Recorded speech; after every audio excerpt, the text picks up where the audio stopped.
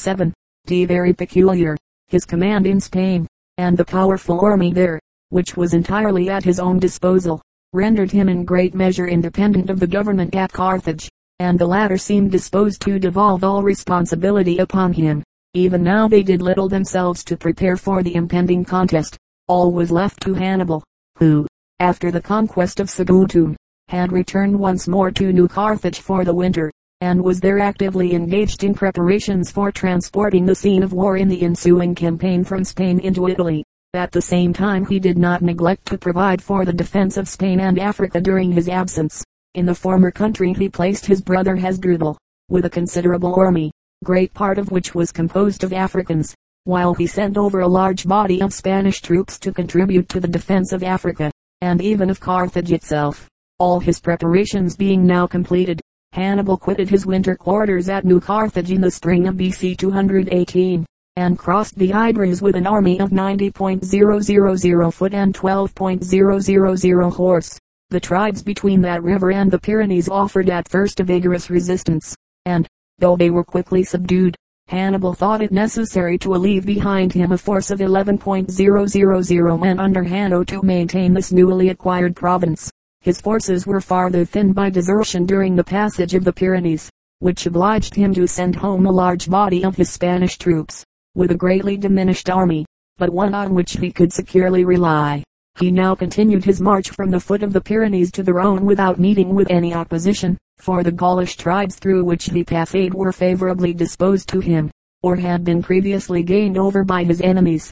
The consul P. Cornelius Scipio had been ordered to proceed to Spain, but various causes had detained him in Italy, and upon landing at Massilia Marseille he found that Hannibal was already advancing toward the Rhone.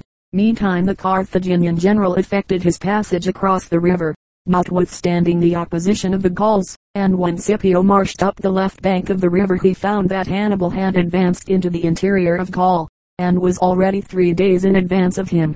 Despairing, therefore, of overtaking Hannibal, he determined to sail back to Italy and await him in Cisalpine Gaul, but as the Republic had already an army in that province, he sent the greater part of his own forces into Spain under the command of his brother Scipio. This prudent step probably saved Rome, for if the Carthaginians had maintained the undisputed mastery of Spain, they might have concentrated all their efforts to support Hannibal in Italy, and have sent him such strong reinforcements after the Battle of Cannae as would have compelled Rome to submit. Hannibal, after crossing the Rhone, continued his march up the left bank of the river as far as its confluence with the Isere. Here he interposed in a dispute between two rival chiefs of the Allobroges, and, by lending his aid to establish one of them firmly on the throne, secured the company operation of an efficient ally, who greatly facilitated his farther progress. But in his passage across the Alps he was attacked by the barbarians, and as he struggled through the narrow and dangerous defiles the enemy destroyed numbers of his men. It was some days before he reached the summit of the pass. Thenceforth he suffered but little from hostile attacks, but the descent was difficult and dangerous. The natural difficulties of the road, enhanced by the lateness of the season, the beginning of October, at which time the snows had already commenced in the high Alps, caused him almost as much loss as the opposition of the barbarians on the other side of the mountains. So heavy were his losses from these combined causes, that, when he at length emerged from the valley of Aosta into the plains of the Po and encamped in the friendly country of the Insubres, he had with him no more than 20,000 foot and 6,000 horse. Such were the forces with which he descended into Italy to attempt the overthrow of a power that a few years before was able to muster a disposable force of above 700,000 fighting men. 5 months had been employed in the march from New Carthage to the plains of Italy, of which the actual passage of the Alps had occupied 15 days. Hannibal's first care was now to recruit the strength of his troops, exhausted by the hardships and fatigues they had undergone. After a short interval of repose, he turned his arms against the Taurinians, a tribe bordering on, and hostile to, the Insubrians, whom he quickly reduced, and took their principal city Turin. The news of the approach of P. Scipio next obliged him to turn his attention toward a more formidable enemy. In the first action, which took place in the plains westward of the Ticinius, the cavalry and light armed troops of the two armies were alone engaged, and the superiority of Hannibal's Numidian horse at once decided the combat in his favor. The Romans were completely routed, and Scipio himself severely wounded, in consequence of which he hastened to a retreat beyond the Ticinias and the Po. Under the walls of Placentia, Hannibal crossed the Po higher up, and, advancing to Placentia, offered battle to Scipio, but the latter declined the combat, and withdrew to the hills on the left bank of the Trebia. Here he was soon after joined by the other consul, T. Sempronius Longus, who had hastened from Ariminum to his support.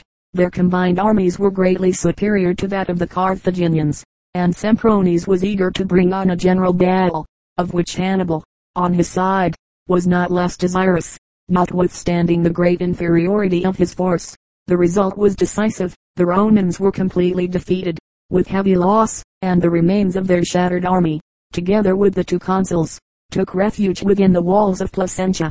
The battles of the Ticinias and Trebia had been fought in December, and the winter had already begun with unusual severity, so that Hannibal's troops suffered severely from cold, and all his elephants perished except one. But his victory had caused all the wavering tribes of the Gauls to declare in his favor, and he was now able to take up his winter quarters in security, and to levy fresh troops among the Gauls while he awaited the approach of spring. As soon as the season permitted the renewal of military operations BC 217, Hannibal entered the country of the Ligurian tribes, who had lately declared in his favor, and descended by the valley of the Macro into the marshes on the banks of the Arno. He had apparently chosen this route in order to avoid the Roman armies, which guarded the more obvious passes of the Apennines, but the hardships and difficulties which he encountered in struggling through the marshes were immense. Great numbers of his horses and beasts of burden perished, and he himself lost the sight of one eye by a violent attack of ophthalmia. At length, however, he reached Faesulae in safety, and was able to allow his troops a short interval of repose. The consuls for this year were Cian, Servilis and C. Flaminius. The latter was the author of the celebrated agrarian law which occasioned the Gallic War, and in his first consulship he had gained a great victory over the Insubrian Gauls. See page 79, 6th paragraph of chapters I. Transcriber. He had been raised to his second consulship by popular favor, in spite of the opposition of the Senate, and he hurried from Rome before the Ides of March, lest the Senate might throw any obstacle in the way of his entering upon his consulship. He was a man of great energy, but headstrong and reckless. When Hannibal arrived at Faesulae, Flaminius was with his army at Arretium. It was always the object of Hannibal to bring the Roman commanders to a battle, and therefore, in moving from Faesulae, he passed by the Roman general, and advanced toward Perugia, laying waste the fertile country on his line of march. Flaminius immediately broke up his camp, and, following the traces of Hannibal, fell into the snare which was prepared for him.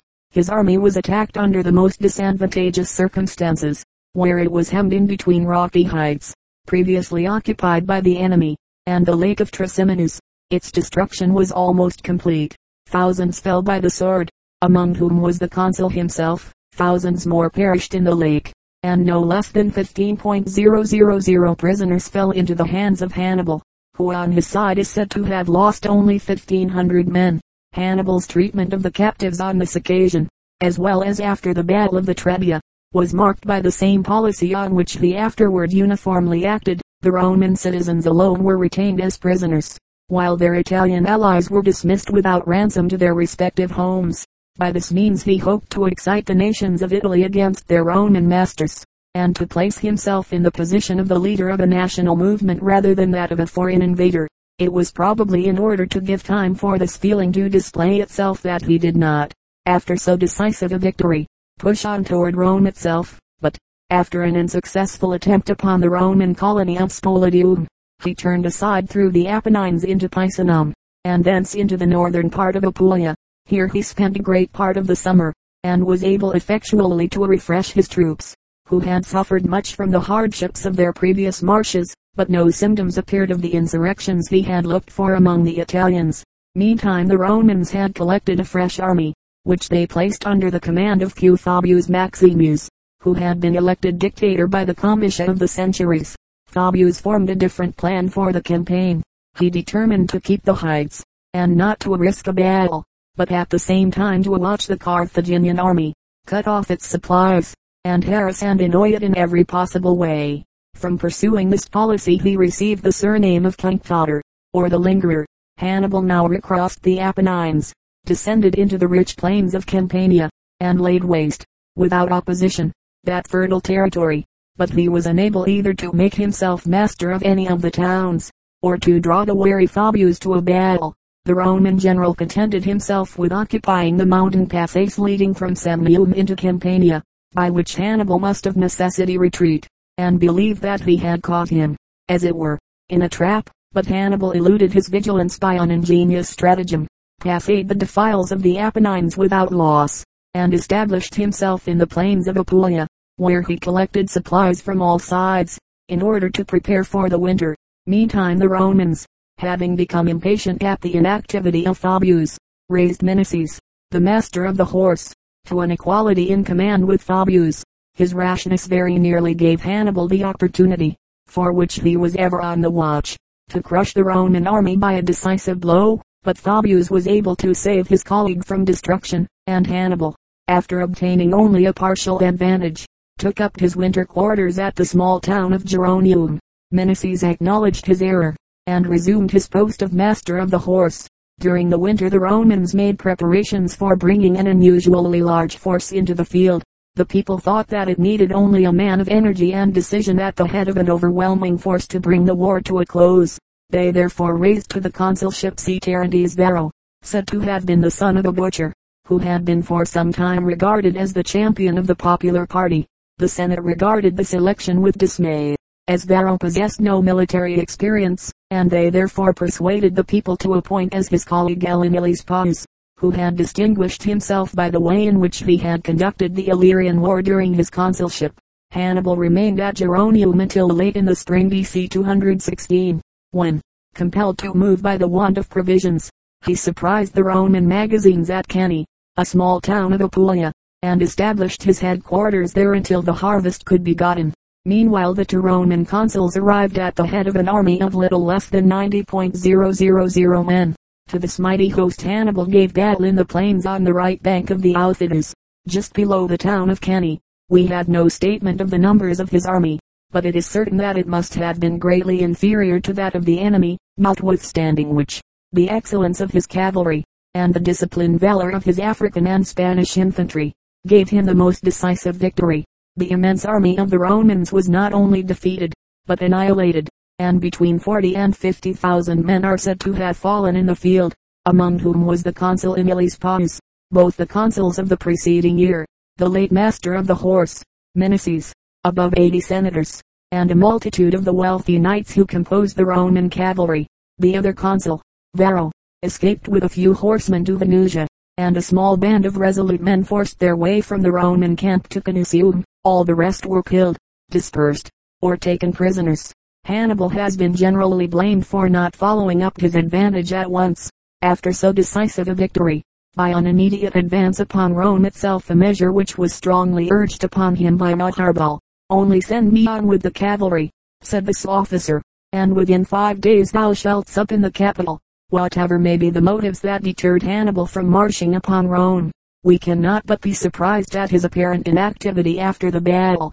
He probably expected that so brilliant a success would immediately produce a general rising among the nations of Italy, and remained for a time quietly in Apulia, until they should have had time to declare themselves.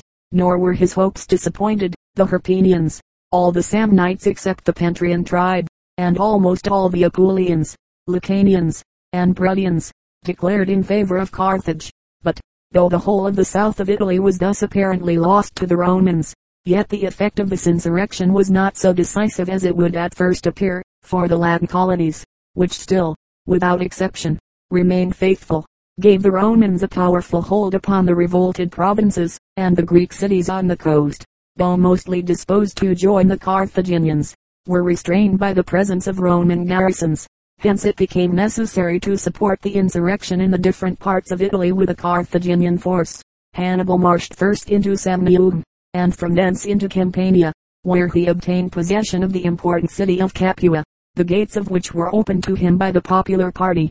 Here he established his army in winter quarters. Thus ends the first period of the war, in which Hannibal had met with an interrupted success. 3 great victories in 3 years, followed by the revolt of a city scarcely inferior to Rome itself in importance, seemed to promise a speedy termination of the war. Footnote 31. The pass of the Alps which Hannibal crossed was probably the Graian Alps, or Little St. Bernard. See note on the passage of Hannibal across the Alps at the end of this chapter.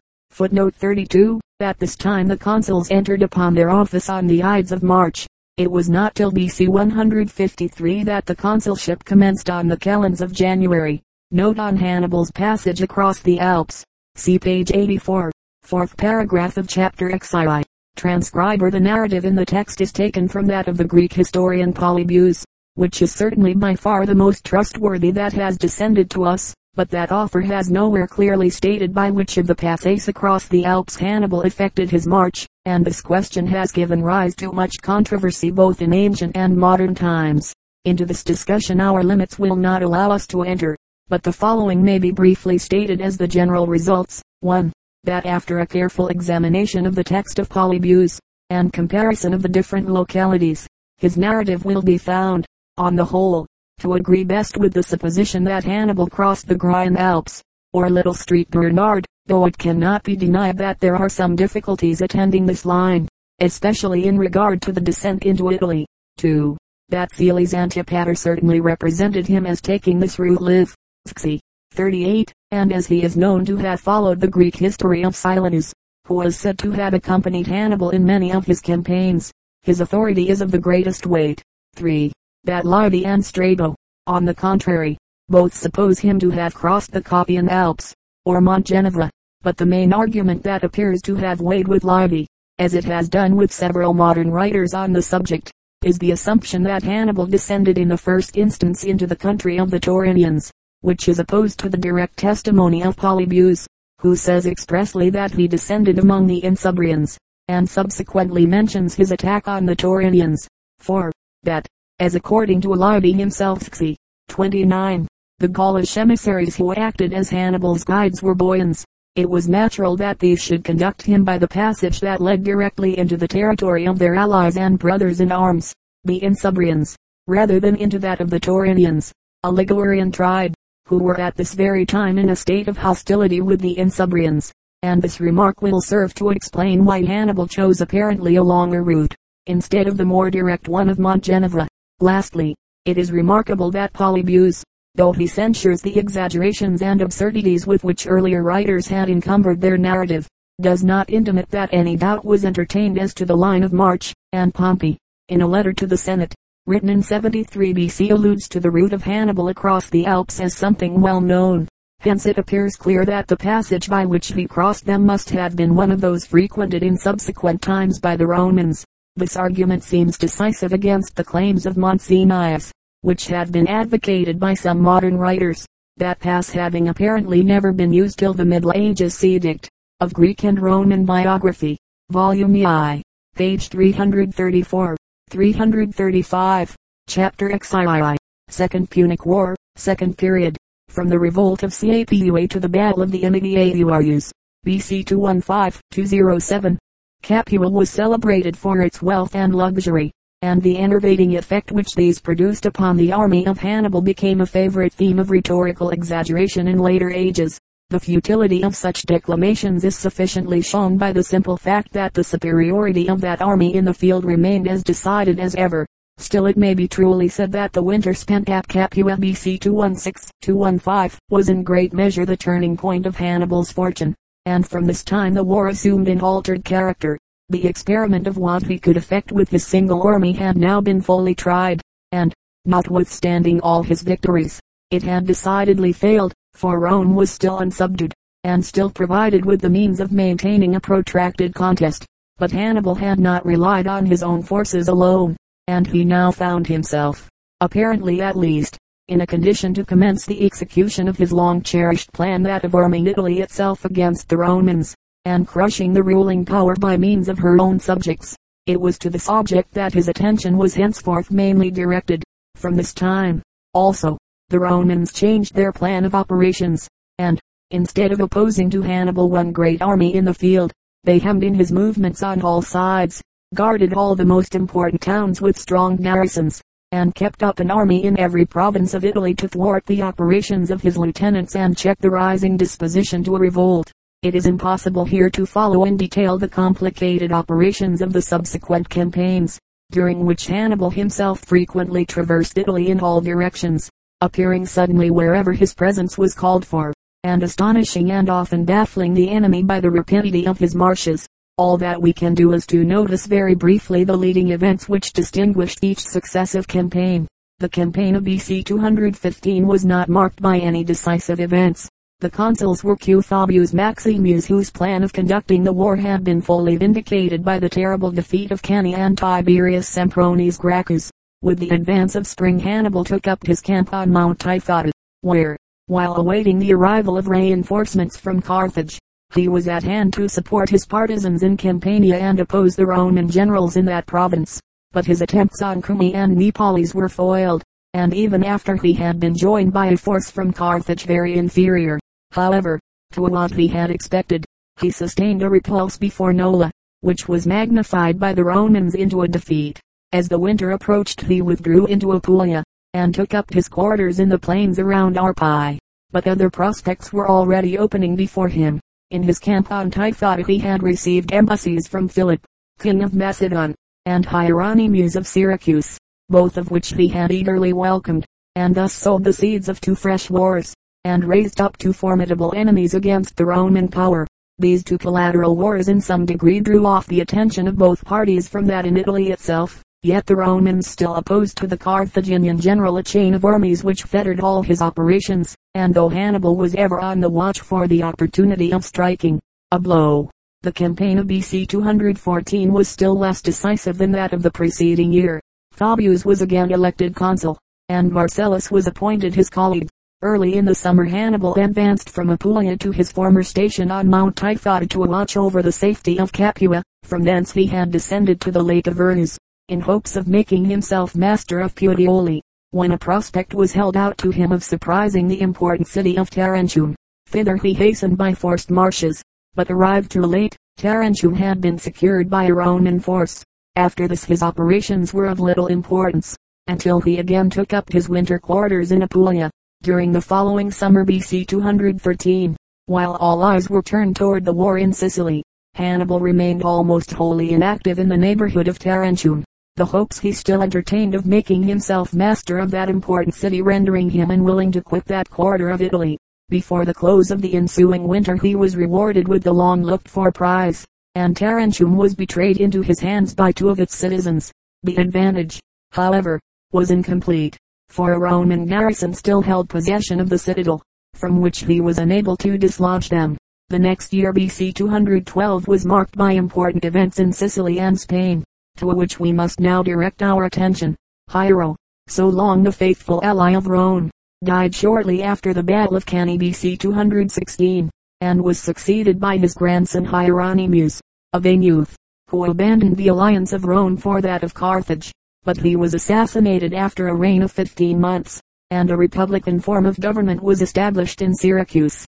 A contest ensued between the Roman and Carthaginian parties in Syracuse, but the former ultimately prevailed, and Epicides and Hippocrates, two brothers whom Hannibal had sent to Syracuse to espouse his interests, had to quit the city, and took refuge at Leontini. Such was the state of affairs when the consul Marcellus arrived in Sicily BC 214. He forthwith marched against Leontini, which Epicides and Hippocrates defended with a considerable force. He took the city by storm, and, though he spared the inhabitants, executed in cold blood 2,000 Roman deserters whom he found among the troops that had formed the garrison. This sanguinary act at once alienated the minds of the Sicilians, and alarmed the mercenary troops in the service of Syracuse.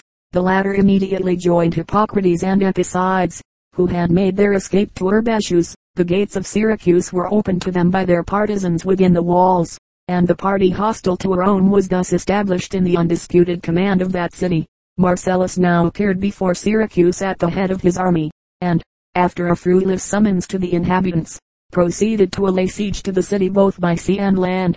His attacks were vigorous and unremitting, and were directed especially against the quarter of Acradina from the side of the sea, but, though he brought many powerful military engines against the walls, these were rendered wholly unavailing by the superior skill and science of Archimedes, which were employed on the side of the besieged. All the efforts of the assailants were baffled, and the Roman soldiers were inspired with so great a dread of Archimedes and his engines, that Marcellus was compelled to give up all hopes of carrying the city by open force, and to turn the siege into a blockade.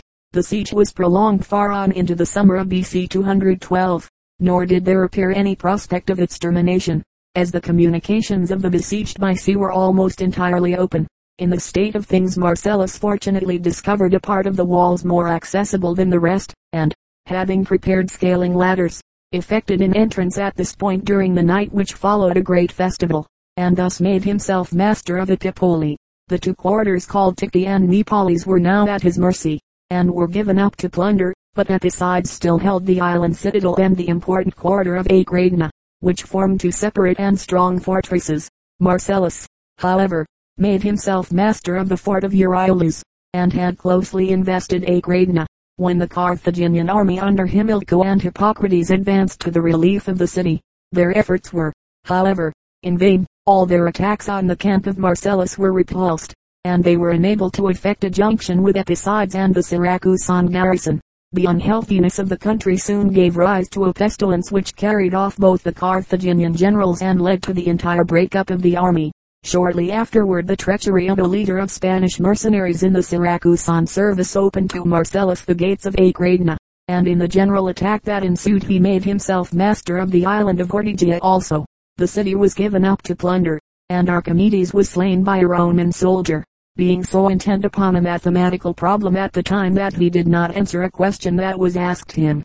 He was deeply regretted by Marcellus, who gave orders for his burial, and befriended his surviving relatives. The booty found in the captured city was immense, besides the money in the royal treasury, which was set apart for the coffers of the state. Marcellus carried off many of the works of art with which the city had been adorned, to grace his own triumph and the temples at Rome.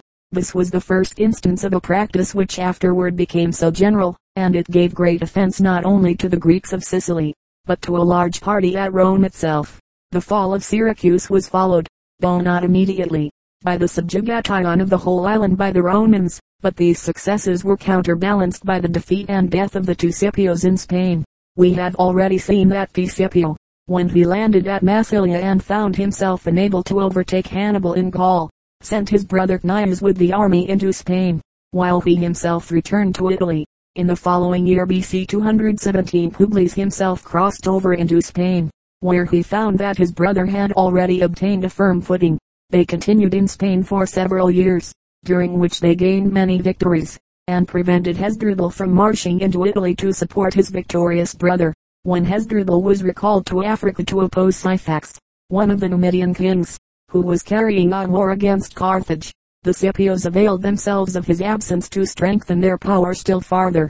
They gained over new tribes to the Roman cause, took 20,000 cultivarians into their pay, and felt themselves so strong in BC 212 that they resolved to cross the Idris and to make a vigorous effort to drive the Carthaginians out of Spain.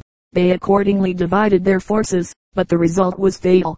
Publius was destroyed, with the greater part of his troops, and Cneius was also defeated, and fell in battle, 29 days after the death of his brother. These victories seemed to establish the superiority of Carthage in Spain, and open the way for Hasdrubal to join his brother in Italy. In Italy BC 212 the two consuls Appius Claudius and Q. Fulvius began to draw together their forces for the purpose of besieging Capua. Hannibal advanced to relieve it, and compelled the consuls to withdraw, but he was unable to force either of them to fight. Shortly afterward he returned again to the south to urge on the siege of the citadel of Tarentum, which still held out, and he spent the winter and the whole of the ensuing spring BC 211 in its immediate neighborhood. But during his absence the consuls had renewed the siege of Capua, and prosecuted it with such activity, that they had succeeded in surrounding the city with a double line of entrenchments. The pressing danger once more summoned Hannibal to its relief. He accordingly presented himself before the Roman camp, and attacked their lines from without, while the garrison company operated with him by a vigorous sully from the walls. Both attacks were however repulsed, and Hannibal, foiled in his attempt to raise the siege by direct means, determined on the bold maneuver of marching directly upon Rome itself, in hopes of thus compelling the consuls to abandon their designs upon Capua, in order to provide for the defense of the city. But this daring scheme was again frustrated, The appearance of Hannibal before the gates of Rome for a moment struck terror through the city, but a considerable body of troops was at the time within the walls, and the consul Fulvius, as soon as he heard of Hannibal's march, hastened, with a portion of the besieging army, from Capua, while he still left with the other consul a force amply sufficient to carry on the siege. Hannibal was thus disappointed in the main object of his advance, and he had no means of effecting anything against Rome itself, where Fulvius and Fabius confined themselves strictly to the defensive, allowing him to ravage the whole country without opposition, up to the very walls of Rome. Nothing therefore remained for him but to err,